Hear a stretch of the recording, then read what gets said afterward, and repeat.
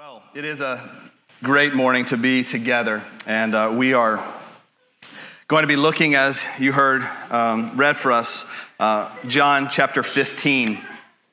What we're doing this summer, we're spending the summer months together looking at our calling and responsibility to be disciples and asking ourselves the question as a church family, what it means to be a disciple, to be a follower of Jesus.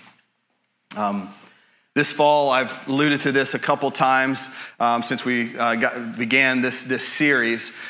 This fall, you're going to sort of see and hear about just a renewed emphasis and challenge and calling as a church family to be disciple makers, to be working and striving together to see that we are making disciples in this church and in our community and how we do that. And we're going to try to put some sort of tangible guardrails around the things that we do in order to make that a possibility, how we do life together, from trainings and other types of things. But that's going to happen this fall. So in preparation for all of that, what we wanted to do this summer was to spend some time really looking at what does it mean to be a disciple? If we're going to be disciple makers, and that's our calling and our purpose as a church, which it is, that's the mission of God that He gave to us as Christians, then what does that mean? What is that going to look like in our daily lives? What does that sort of practically look like to us? And so we're looking at a variety of texts. If you are a guest with us, you should know that typically it's our practice here at City Church to just work our way through sort of chunks of the Bible, larger sections or whole books of the Bible. Often in the summer months, we break from that routine a little bit and cover, sort of bounce around within the scriptures to look at some specific attributes or things that we're studying. And so that's what we're doing, and we're going to be in John chapter 15. John 15 is a message from Christ about what He expects of His disciples. How are His disciples to live? What are they to look like? And these words, just to give you some context, John chapter 15 is a portion of what is known in theological sort of circles as the farewell discourse. It's a Jesus speaking to us, similar to as He did, you might know if you've been with us for a little while, we just finished the whole year in the Sermon on the Mount from Matthew 5 through 7. Here He gives a little bit of a longer sort of word to us, known as this farewell discourse, and it's Jesus essentially telling His disciples all that He wants them to know before He departs. Just prior to John chapter 15, He has taken them up to the upper room. They've had their final supper with Jesus, their final meal with them. He sent Judas out to go and betray Him as He knew that he would do. And so Judas has left them. And after he finishes the meal and He washes their feet and He does all that he's doing in their lives and speaking to them, He gets up and He says, "Walk with me." And they're walking. As we get to John chapter 15, they are in the situation of walking ultimately to the garden where Jesus will pray. And you might know that He will pray, and He'll pray there asking God to take the cup from Him, to not take Him to the cross, to find another way to bring salvation to the world. And He's seeking God and asking Him to do that. And that's when He sees, and ultimately Jesus knows that He's going to the cross. And so Jesus is giving these final words to His disciples. John 15 also, when He says, "I am," you heard Him say, "I am the true vine." This is the final of 7 I am statements that are captured in the Gospel of John. One of John's desires in writing his gospel, and God through him is trying to tell us as we read John's word that he is saying, "I am God." And so 7 times Jesus says, "I am," which is the name that God called Himself. "Who sent you, Moses? Who do I say has sent me?" Moses asked. He says, "You tell them I am sent you." God. And so Jesus is, in a sense, through the Gospel of John, He is telling us all and telling all of His disciples all throughout it, "I am God. I want you to know that I am the Messiah that was prophesied about." And so He gives us these final words just before He is about to go to the cross, before He's about to depart. I want you to think about final words. A few years ago, our eldest son, we took him to college to drop him off, and the last evening before, we had sort of packed up or set up his dorm and got him all settled in. And the last evening before we were going to leave him there, I took him to a coffee shop. And I shared some words with him as his dad, things that I wanted him to remember, important things. These are Jesus' final words to his disciples. These are important words. This is what he is wanting to leave us with, leave his disciples with, as he knows they are about to go out into the world to accomplish, to engage in the mission that he has called them to. That's what he's doing. And so he gives us these final words. And so I always just say, when you hear that these are the final words on something, Jesus' final words to us, we'd be really wise to sort of allow them to take the weight that they should. There's a weightiness to what Jesus is teaching us in this text. So he begins by saying, I am the true vine, and my Father is the vine dresser. See, as they were walking from the upper room to the Garden of Gethsemane, it's more than likely that they passed the temple, the holy place of the people of God. And as they passed this temple, hanging from the temple, we know it's recorded that there was a golden vine hanging on the entrance to the temple. And so as Jesus looks and he sees this golden vine, he says to his disciples, I am the true vine. See, the vine was a symbol of Israel. It was a symbol of God's people. All the way back in Isaiah, the great prophet says in Isaiah 5, verse 4, what more was there to do for my vineyard? This is Isaiah speaking on behalf of God. What more was there to do for my vineyard that I have done in it when I looked for it to yield grapes? Why did it yield wild grapes? God is lamenting through the prophet that I called these people to myself, Israel, and they were called to yield fruit, and yet they yielded nothing, wild grapes. Later, just a few verses later, he says, for the vineyard of the Lord of hosts is the house of Israel, and the men of Judah are his pleasant planting. And he looked for justice, but behold, bloodshed, for righteousness, but behold, an outcry. Isaiah, God is speaking and saying, I set apart Israel to be my people, to do something, to be who I've called them to be. I looked for them to be a people of righteousness and a people of justice. And they were not that. They failed. Psalm 80, verses 8 and 9 says this, again, speaking of Israel, you brought a vine out of Egypt. The Israelites, he redeemed them out of Egypt, and you drove out the nations and planted it. You cleared the ground for it. It took deep root and filled the land. So when Jesus, the symbol for Israel is the vine, and when Jesus sees that hanging over the temple, he says to his disciples, let me tell you something. I am the true vine. Where Israel failed, where Israel rebelled, where Israel was disobedient and didn't accomplish and do all that God had intended his people to do, I will succeed. I will be obedient. He's going to be obedient even to the point of death, even death on a cross. Where Israel failed, Jesus would deliver.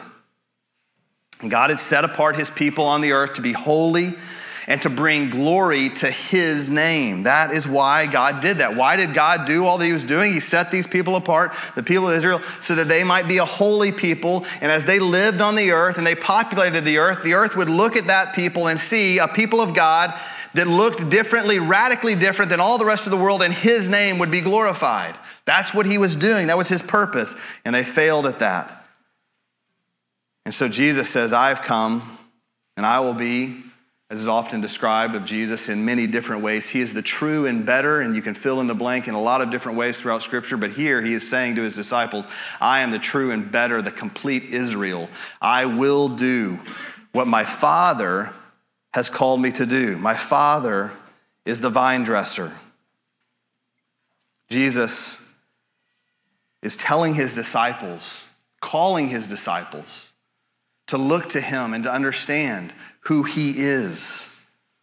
And he's about to explain to them the mission that he has given them. One of the first things that we can learn from this text is Jesus himself, and he'll do it again in a few verses later. But he says, I am the true vine. I am the true vine. My Father is the vine dresser.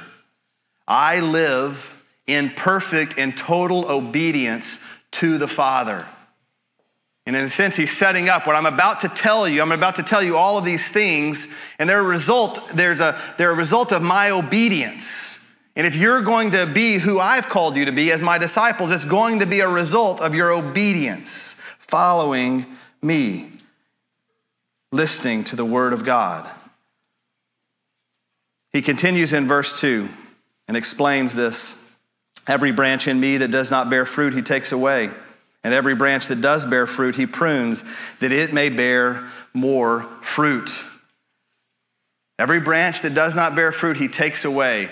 Jesus here clearly has Judas in mind. Judas looked like a branch. He walked as one of the 12 for the whole entirety of the 3 years of Jesus' life. And at the very end, even though he had spent time with Jesus, he betrayed Jesus because he was not a true branch. He didn't have total obedience and faith in Jesus and who he was. And so he says those branches are going to be taken away.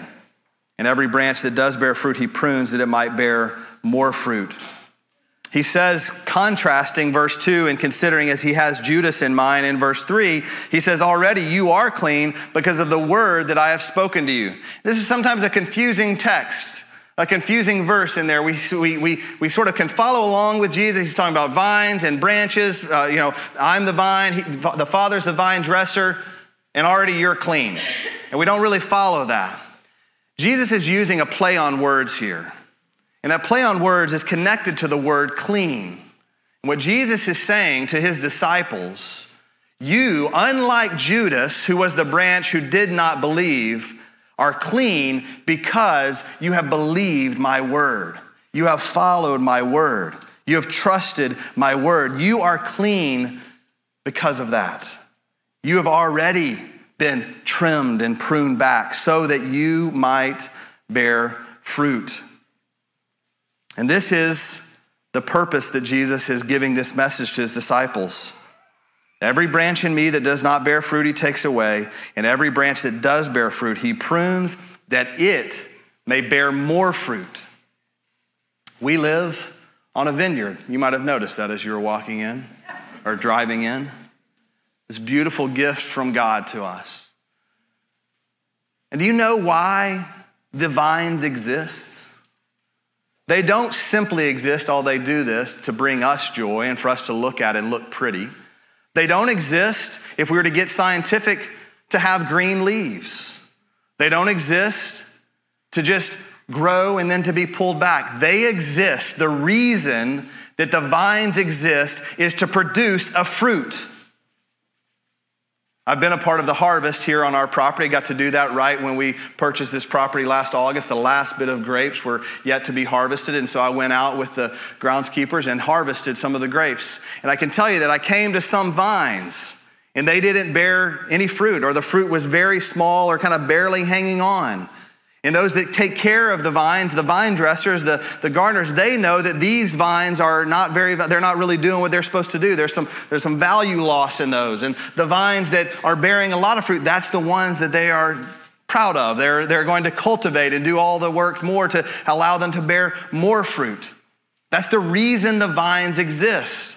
Sometimes I think that we read this text, and there is a layer of this that is true, but we read this text and we primarily relate to this text as an idea of our relationship with God. I abide in Christ, I abide in him, I live with him, I love him, I worship him, and that is all that really matters. That's all that happens. It's just between me and Christ. That's not why Jesus is saying this to his disciples. Remember, he's leaving and he's about to give them a mission to go and make disciples of all nations. And what he's saying to them is, I have done what I have done in you, and I have called you to live in such a way that you would bear fruit.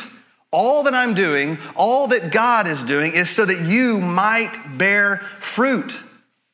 If we are the branches, we abide in Christ, he says. There's a purpose. Our purpose as disciples is to bear much fruit.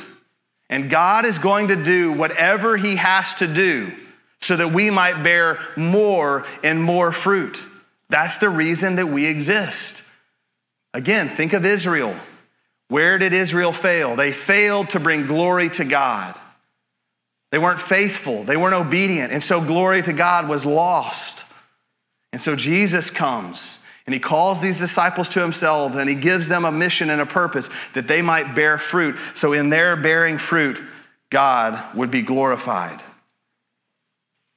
So this is what Jesus is doing. This is a text about mission. This is a pep talk to the disciples to say, I have called you. God has called you, his children, so that you might bear fruit. That's the purpose. And guess what? The gardener does whatever he needs to do. He prunes, he pulls back, he tears off the broken branches, he cleans up the vine. He does that so that the vine might bear more fruit. This is what Jesus is getting at in verses 2 and 3.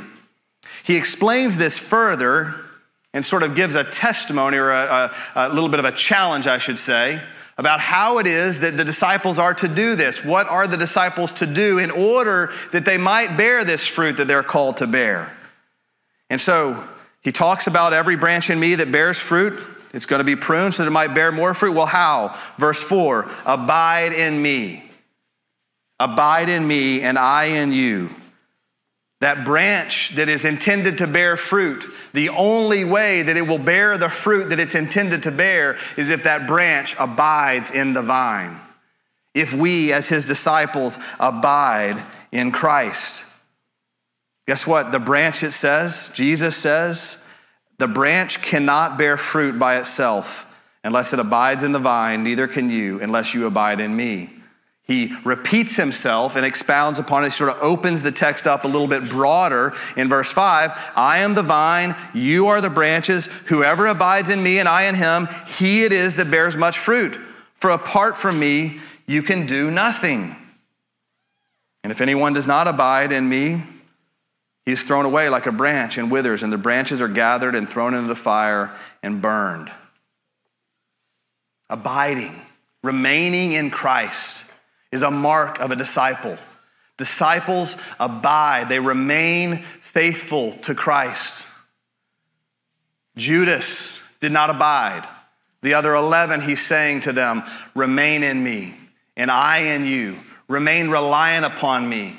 Remain faithful to me and to my word, what I have taught you. This is how you will go about bearing fruit.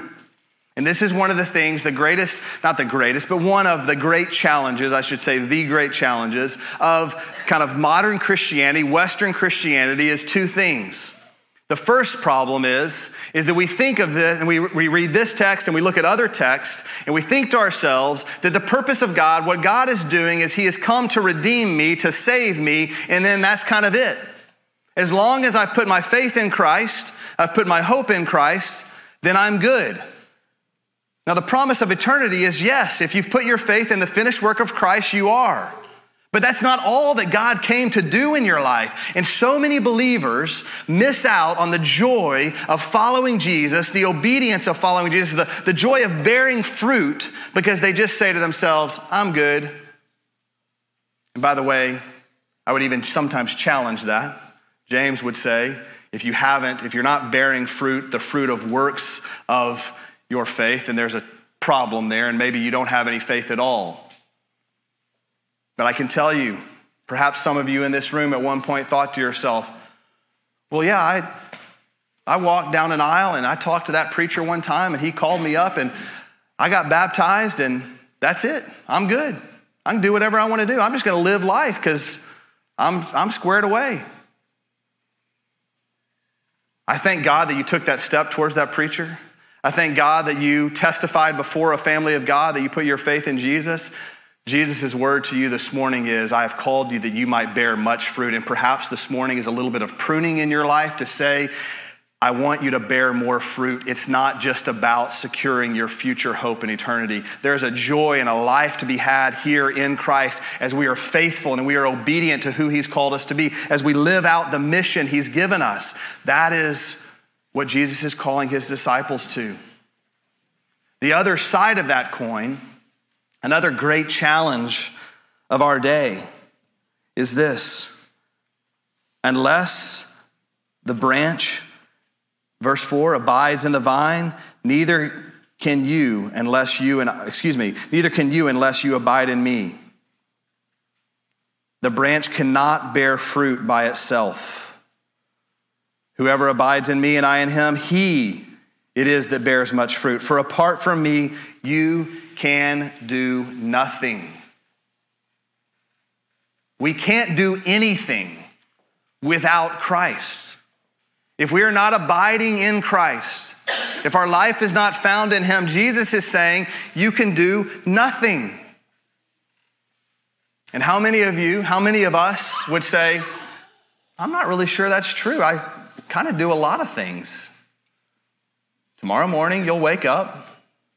Hopefully you'll shower, you'll get dressed. Head off to whatever the Lord has for you in the day. Engage in all manner of activities and fun, work, labors, joys, hardships, whatever the Lord has for you, whatever the day holds. And you'll end the day, you'll lay down your head on the pillow and you'll think to yourself, seemed like I did quite a bit. Everything seemed fine. It's because you're not living a life that bears fruit. Apart from me, you can do nothing. Jesus says that. That's the word of God. Apart from me, you can do nothing. And here is the challenge for us. We don't engage in anything that requires the power of God. Rarely do we find ourselves doing and engaging in activities and living a life that requires us to lean on the power of God and to lean on and to rely on our communion, our fellowship with Christ. When is the last time that you did something that you were completely powerless outside of Jesus moving in your life? And so we've gotten inoculated, we've gotten so comfortable, we live our lives, go about all of our days doing nothing that requires the power of God. And so we live and we say to ourselves, I don't need the power of God. Why do I need to abide in him? Why do I need to bear fruit? Because it seems like life is going pretty well for me. And it might seem like that, but Jesus is giving his disciples, people who call themselves Christians, followers of him, he says, you're going to bear fruit.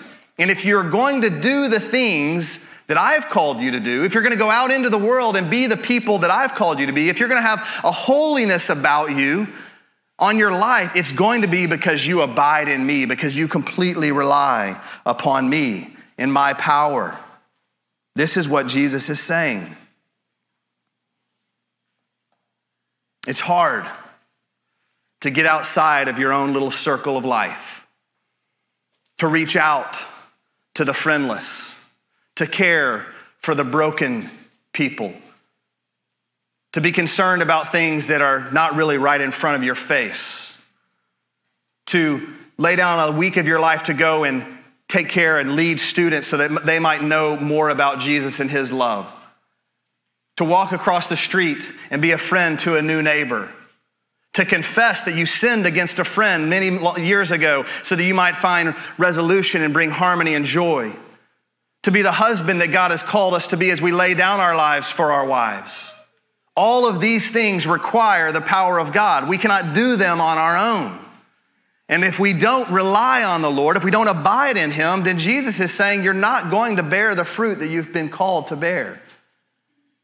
And so he's asking us, his church, do you abide in me? Do you trust me?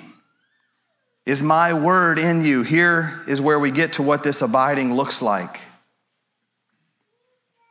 If you abide in me, my words abide in you. Verse 7.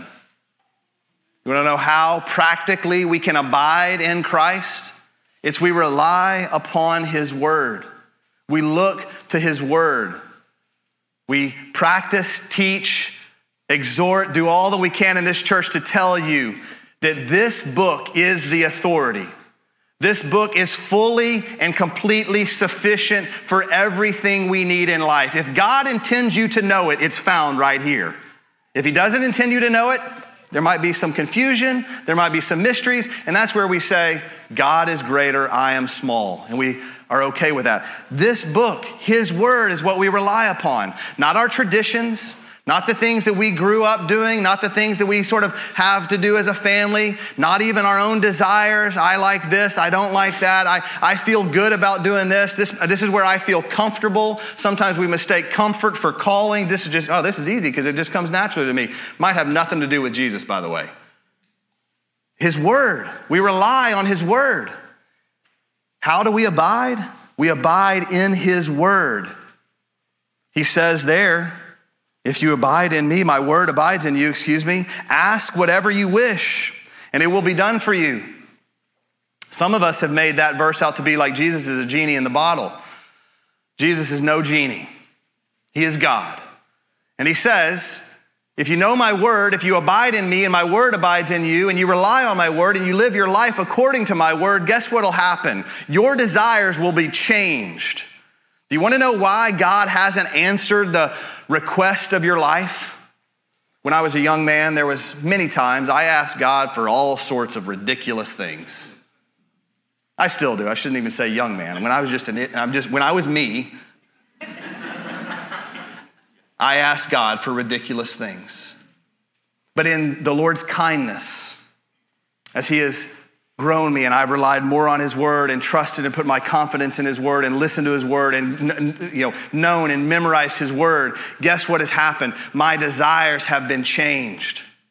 Caleb talked about young men and him praying for one of their friends that he might come to know Christ. Who asks for that? Who loses sleep at night pleading with God to redeem their friend? People who know God and know the gift of salvation and know his word. That's who does that. Normal people don't lose sleep at night wondering if their friends will go and spend eternity with Christ and God in heaven. That's not what I say normal people. You're normal, all right? But we're not normal. We're weird. We're crazy people because we put our hope in a Savior, in Jesus Christ, a Redeemer. And only reason we do that is because we know him. And we know his word, and his word has had an impact on us. And it's called us to something bigger than ourselves. That's why our desires have been changed, transformed. Why is the desire for my sons that they know and love Jesus and know and love and serve his church? And not that they would make a lot of money, that they'd get signed to that contract at an early age, that they'd be this or that or any other sort of achievement. Do you know why? Because I know the greatest hope for my children is that they would know Jesus and love his church. And if they have those two things going on in their life, I don't care what else happens. They can be complete failures in the world's eyes if they have those two things. That's all that matters. Normal people, whatever that is, don't think that way. That's not the desire of their heart. The desire of their hearts is whatever achievement, whatever profession, whatever thing in their mind, this is what will make my child successful. This is what will give him happiness and hope. And I know those things are futile and fleeting, but God's word is not. This is what the people of God do. His disciples abide in his word abides in them. And they pray, and they ask God for things that only they would ask for because they have been transformed by the word of God. We abide in Christ as we spend time in fellowship with other believers, his people. This is why the church is so valuable. I've told you over and over and over again, I'd be here whether you paid me or not. That's not a license to not pay, but something in the Bible about that too. But I would, because I need each and every one of you. I need to be encouraged. I need to be reminded of the word. I need to be reminded of the truth.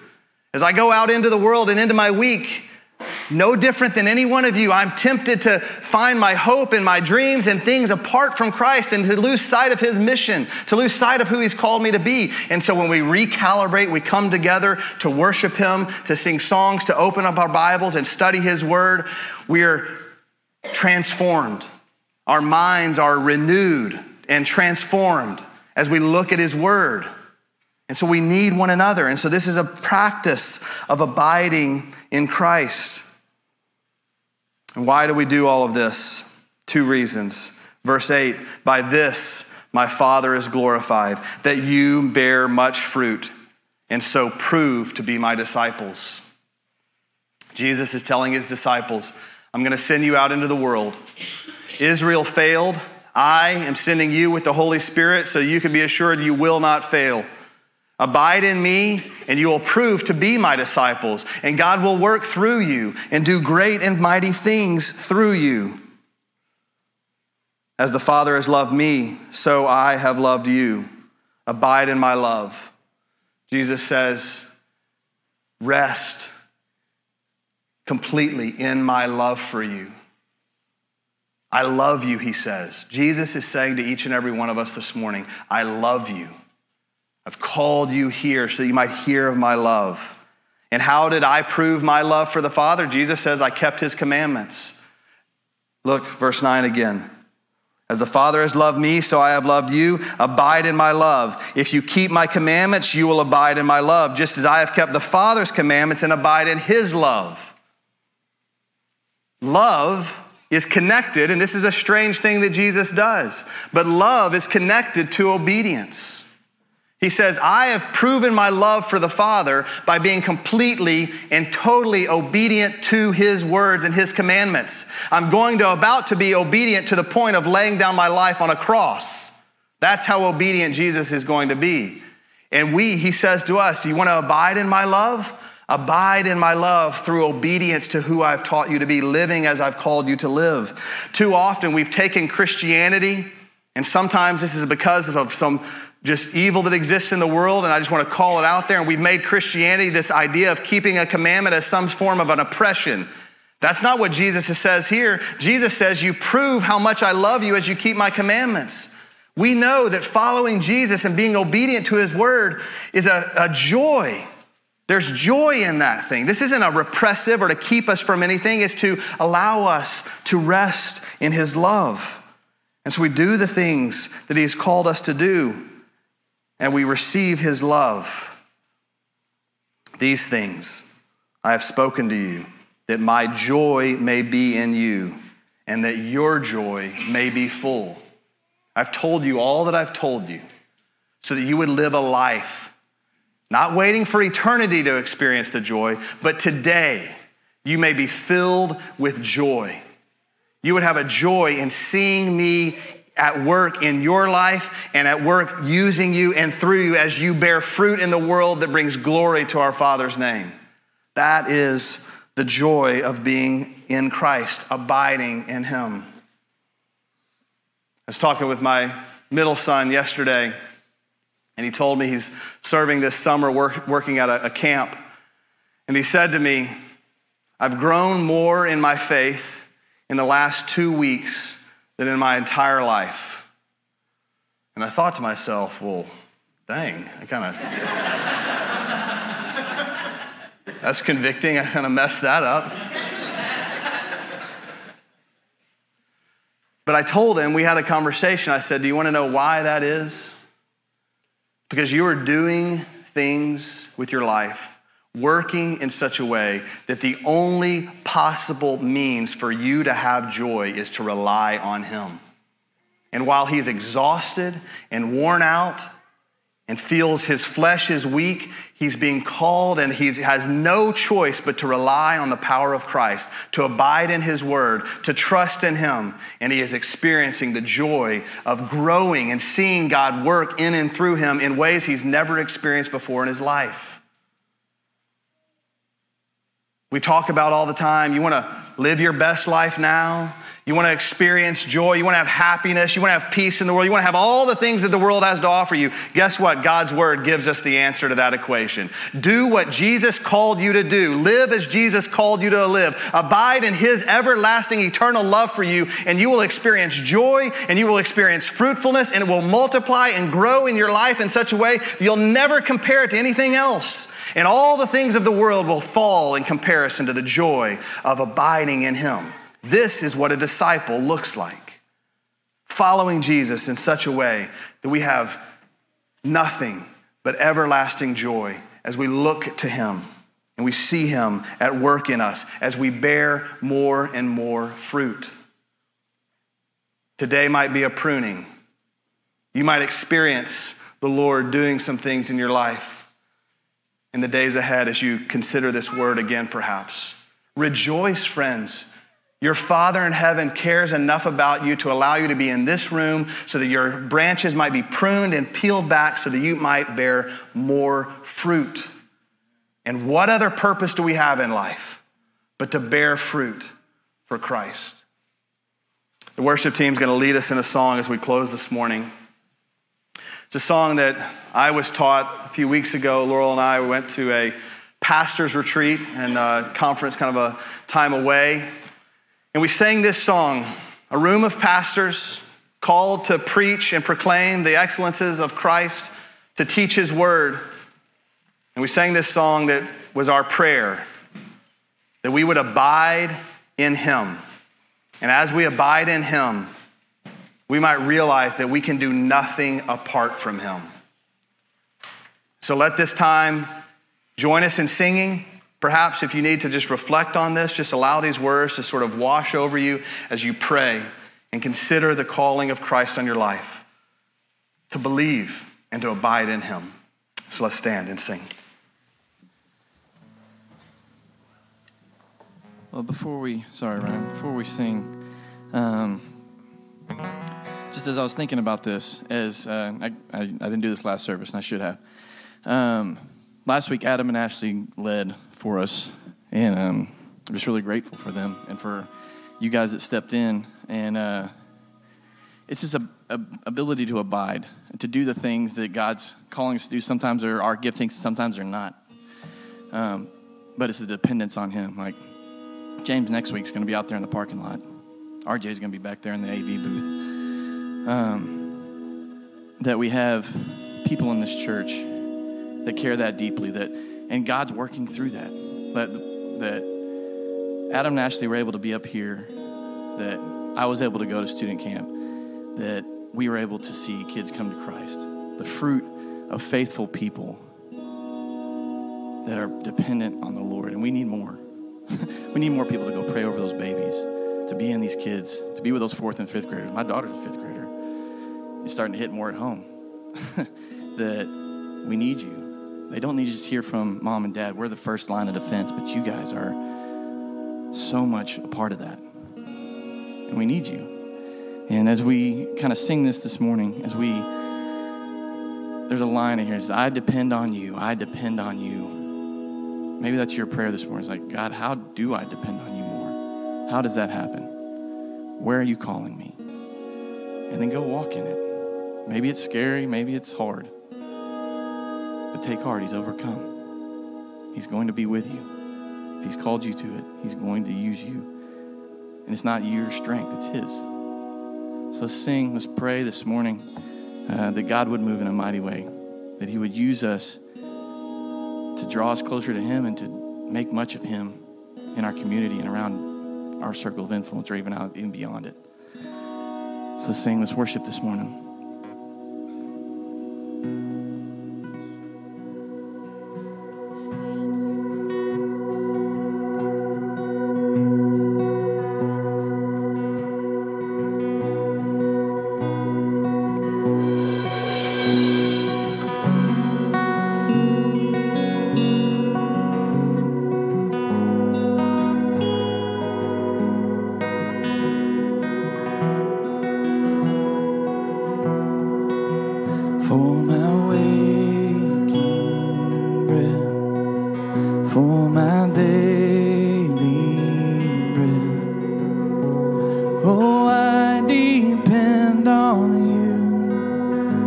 Yes, I depend on you for the sun to rise, for my sleep at night. Oh, I depend on you. Yes, I depend on you. You're the way, the truth, and the life. You're the well that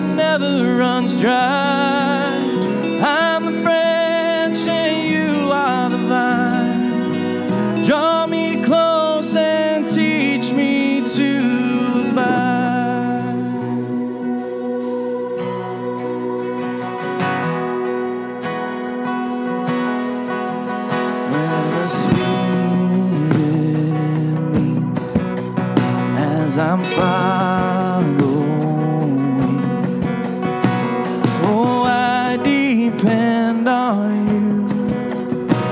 Yes, I depend on you for the victory still in front of me. Yes, I depend on you. Oh, I depend on you. You're the way, the truth, and the light. You're the well that never runs dry. I'm the branch and you are the vine. Draw me close and teach me to abide. Be my strength, my song in the night.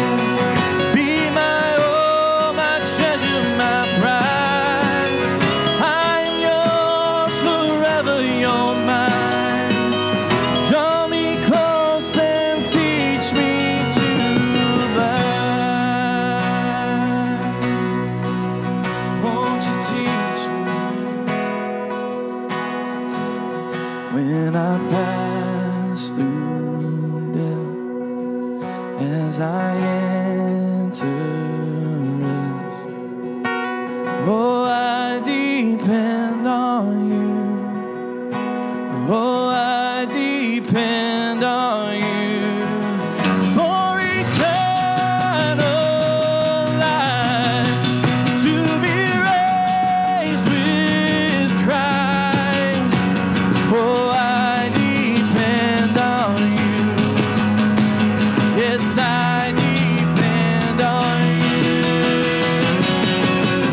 You're the way, the truth, and the light.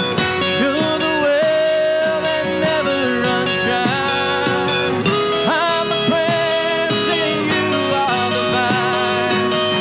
Draw me close and teach me to abide. Be my strength, my song in the night.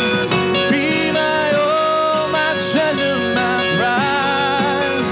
I am yours forever, you're mine. Draw me close and teach me to abide. Yeah. Won't you teach me? Won't you teach me?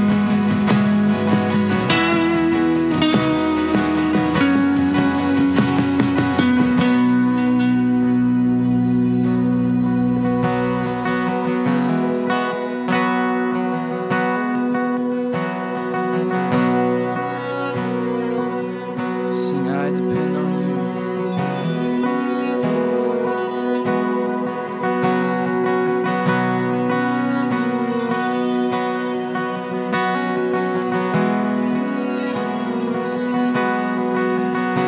Oh, I depend on you.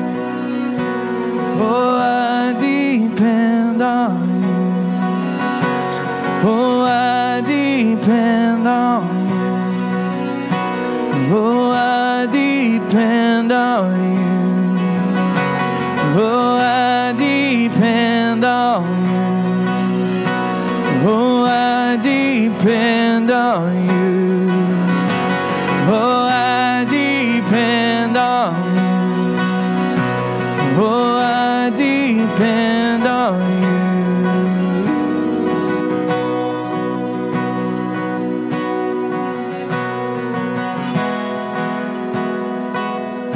Sing, you're the way. You're the way, the truth, and the light. You're the well that never runs dry. I'm the branch and you are the vine. Keep me close and teach me to abide.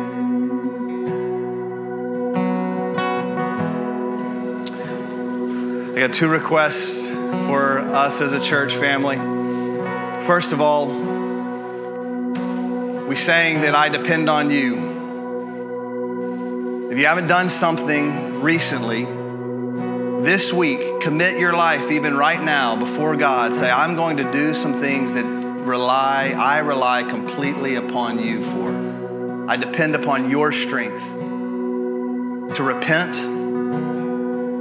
to reach out to that friend, that neighbor, that loved one, to step out in faith into some ministry calling, something God has put on your life. I don't know what that might be. Only the Holy Spirit of God knows what that might be for you. But step out in belief as you abide in Christ. Live your life in dependence upon Him. And the second, for some of you, you need to know, you need help. You're saying to yourself, hey, that sounds great, preacher man, but I don't even know what that means to abide in Him. I don't know how to do that. I don't know where to even begin. So you take a step of faith and you come talk to me after and I'll help you. I'll commit to helping you.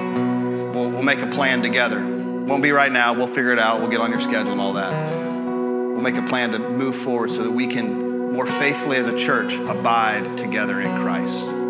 That's our hope. I got one announcement for you this morning. You can tell it went a little bit long today. Got a little fired up. Sorry about that.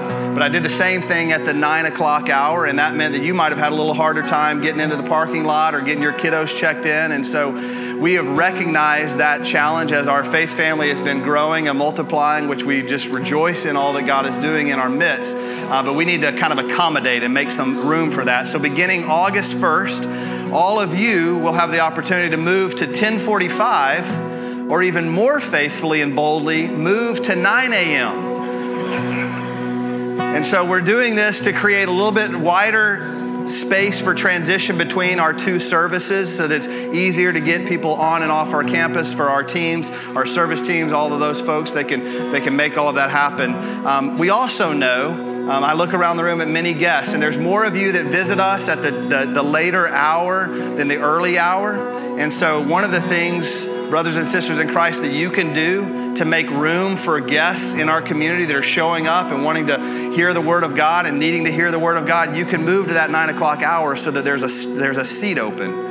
Lately, in the past few weeks, in the middle of summer, we've had often folks sitting on that back window seat. And some people just like hanging out in the back. They kind of hoping maybe they'll fall out, they'll fall asleep. But we don't want that to be the case. We want to balance out our services a little bit more. And we can just expect that this fall, when everyone's back from vacation, that we're going to experience even more growth. And so this is a step to try and manage that, all of the blessings of God. So beginning August 1st, that's not next weekend, but August 1st, 9 a.m. and 10:45 a.m. will be the new worship times for our church family. So again, would love a chance to communicate, just chat with you if I had a chance to meet you, if I can help you in understanding what it means to abide in Christ, to talk with you about that. I'll be down front, would love that.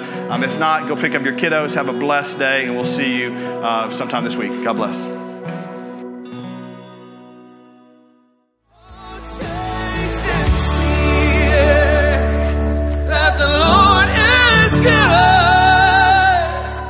Thanks for listening to the preaching of God's Word at City Church Melissa. We meet Sunday mornings at 8:30 and 10:30 a.m. at 2300 Vineyard Hill Lane, and we look forward to seeing you there soon. City Church Melissa, for the glory of God and the good of the city.